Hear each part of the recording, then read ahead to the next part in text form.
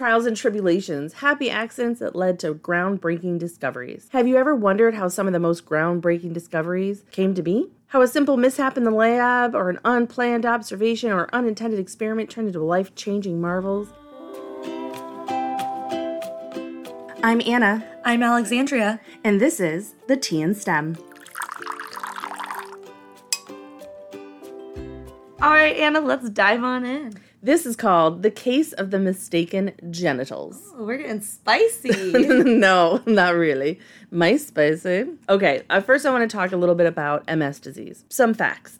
MS is an autoimmune disease. The immune cell Th17 attacks the myelin sheath, okay? The myelin sheath is what goes around the axon of the nerves, which from the brain to the spinal cord. This sheath acts as an insulation that assists in sending signals from the brain to the spinal cord to the rest of the body. The damage of the myelin sheath causes a variety of symptoms that are seen in MS patients. Sensory disturbances, loss of motor functions, and cognitive deficit. I just want to make sure I'm understanding this right. MS is a deterioration of that protective layer around those axons in the brain that sends signals for the nerves to tell you the rest of your body what to do. Yep, pretty close. Okay. Yeah, that's good. That's what it is. It's a autoimmune disease, so your body is attacking itself, causing this to happen. This Th17 is what breaks down that sheath. This brings us to Melissa Brown. She's the lead researcher at Northwestern University.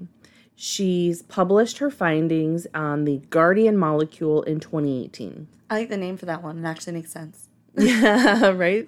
Melissa and her research group were getting ready to study female mice and encephalomyelitis. Now, encephalomyelitis is the mice comparator to the human MS disease. The mice would get the encephalomyelitis, which is the closest thing to getting MS in humans. Does that make sense? Yeah. Okay. So you might be asking yourself, like, well, why just female mice? Female mice were chosen because they exhibit a higher incidence or a more severe disease state, so they're easier to study. Okay, so you're going to see more symptoms, more exaggerated symptoms. You don't have to work as hard to see the changes. Right. So her and her students, or her research group, that was the plan. The research tech was in charge of taking these little pupper mice, which they're little mice babies are called pups. That is adorable. I know. And what, they're like maybe an inch big? Oh gosh, I have no idea. I've never seen little mice baby before. So this lab tech was in charge of getting all the female mice and putting them into their two groups. The control group was the healthy female mice, and the test group were going to be the immune suppressed female mice. The idea is that the control group would get MS, but if you suppress the immune system, right, because this is an autoimmune disease, they would not get MS. Okay, so the mice that had a suppressed immune system don't have as much of an immune system to attack themselves. Right, because it's an autoimmune disease. They would be less sick. Right. Okay. Less of them would get sick. That's the idea. The control group, healthy group, expected to get MS. The immune compromised group, they're expecting would not get MS. Okay, that makes sense. They put the mice into their groups. They do what they're going to do with them. They're waiting for the results to come out, and the results come out as the opposite happens.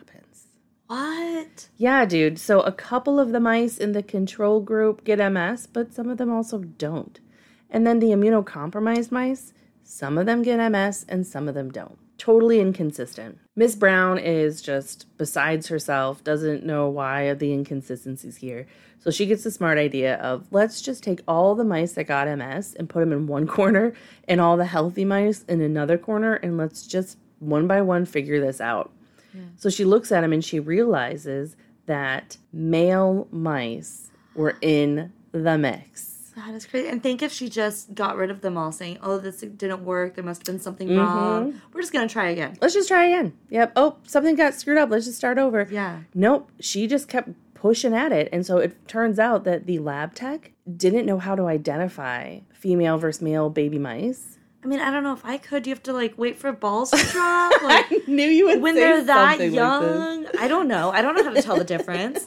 Like, put little bow ties on one. Right, like, little pink dot, little blue yeah. dot. See what happens here. Yeah, I don't know how to tell the difference either. I would assume that they were trained in this. That lab tech maybe made an assumption and didn't ask for help and just did what she or he did.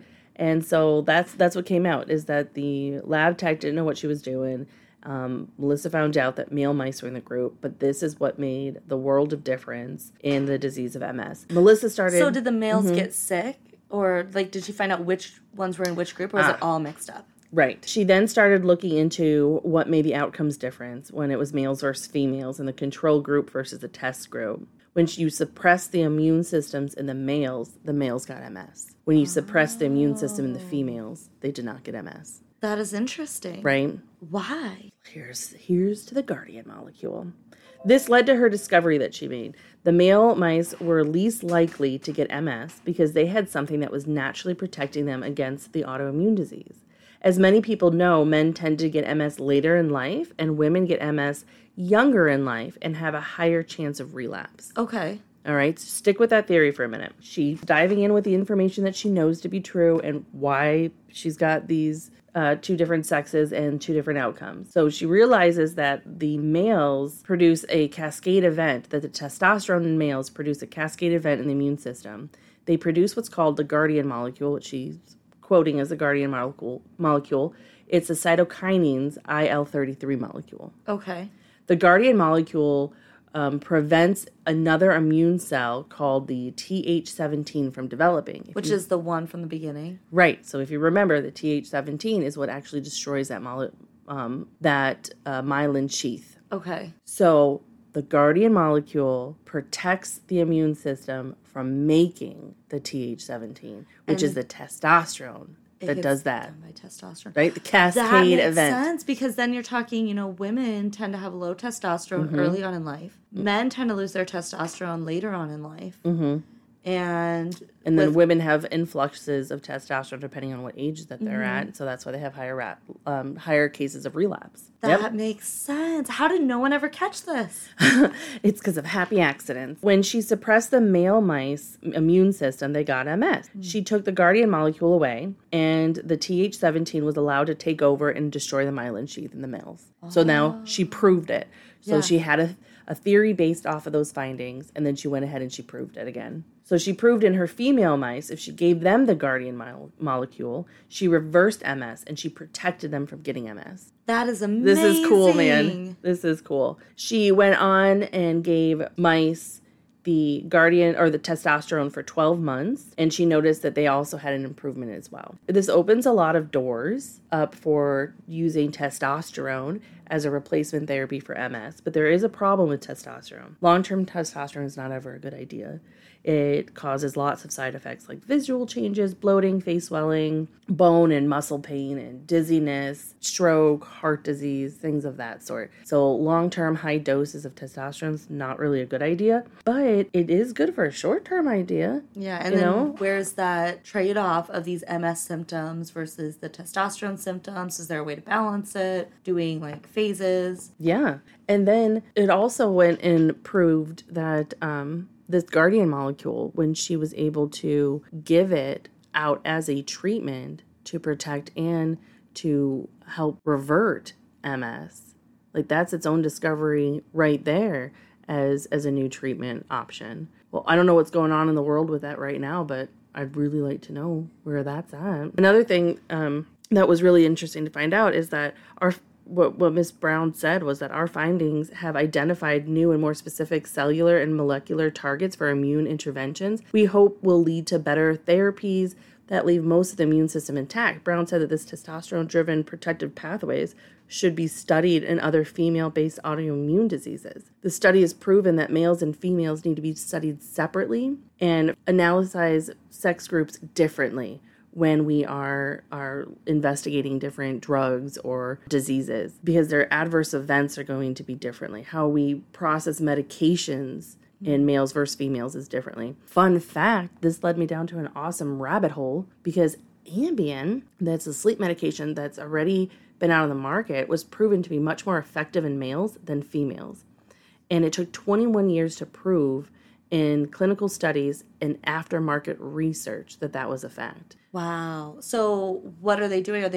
Are we seeing less of prescriptions for women? Are we seeing a different dosing? It's different dosing, and it's the way that women were processing the medication. How fast they processed it was longer. And so it's recommended to be like a less of a dose I guess there was studies where more women than men were sleepwalking.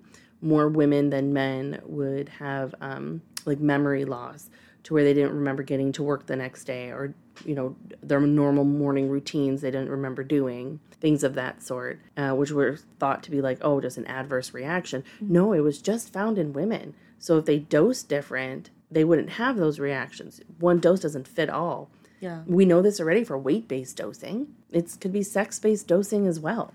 Yeah. And I mean, that makes sense. You see that different diseases present differently in men versus women. Mm-hmm. Different races have different percentages and likeliness of getting different diseases. Yep. Metabolisms are different in people. Yeah. And that can change how you're processing medications. Right. And I get that you can't have a bunch of different doses of medication out there. There comes a point where it's like, it's too much. You can't manage. Every single person has to get all these metabolism tests and all these hormone tests before they get medications. But there can be a little bit more leeway maybe in this research to not just group everyone together. Right. I mean, this can branch off to a whole other conversation here, too, of not just should we be recording our adverse events while in clinical trial, but when they do the data analysis afterwards, that they should be separating those into fields of not just weight-based, but by sex as well. Mm-hmm. And maybe expanding that to the next phase of study for weight-based dosing, or, men are enrolled into per weight or per men should be enrolled into this dose study, or per women should be enrolled into this dose study. And that dosing could be, every day dosing, every other day, every week dosing, separated that way too. Mm-hmm. Just to see if there is a difference. I mean, just going off of what it says here by Ambien alone. But then even just studying the disease field, like MS, everybody knew that MS treated men and women differently, but they didn't know why. Yeah, and why aren't we looking more into why is it presenting differently? What's different about it? And how can we use that to better understand treatment? Because of this happy accident, they were able to fall and trip on the answer, but nobody was looking for it. Nobody had a theory to go look for it. That's what surprises me, as long as MS has been around and that we've known about it, that nobody's actually gone to ask the question. Maybe the research is out there that somebody did try to ask the question, but they just didn't come up with the answers. Yeah, or you didn't get enough interest. I mean, we've seen different indications tend to bring out of the woodworks more males versus women who want to participate in that clinical trial, even if we have the same amount of patients with that indication in our database. Yeah. Men seem to care about their symptoms more, or are more interested in the research. Per disease. And other times it's women. Yeah. And, there could be other factors of time commitment, the area of town you're in, and what tends to be people's availability. But who knows? We definitely have some studies that are male-dominated, even though we do reach out to equal amount of women, and vice versa. That is a really good point. If I'm just going back historically speaking, out of all the studies that I've done, I'm making a very generalized statement. There's no facts behind this except my own experience. If it's the way I feel, it's more men-driven studies. If it's the way I look, it's more female-driven studies. Like eczema versus upset stomach kind of things. Yep. I can't swallow food compared to I get hives or rashes because of food. Yeah. Yeah. I could see that. I'm just thinking back to it, of all the different types of fields of research that I've been in and all the different types of studies that I've done, I had more of a higher turnout for things that were projected on the outside for females.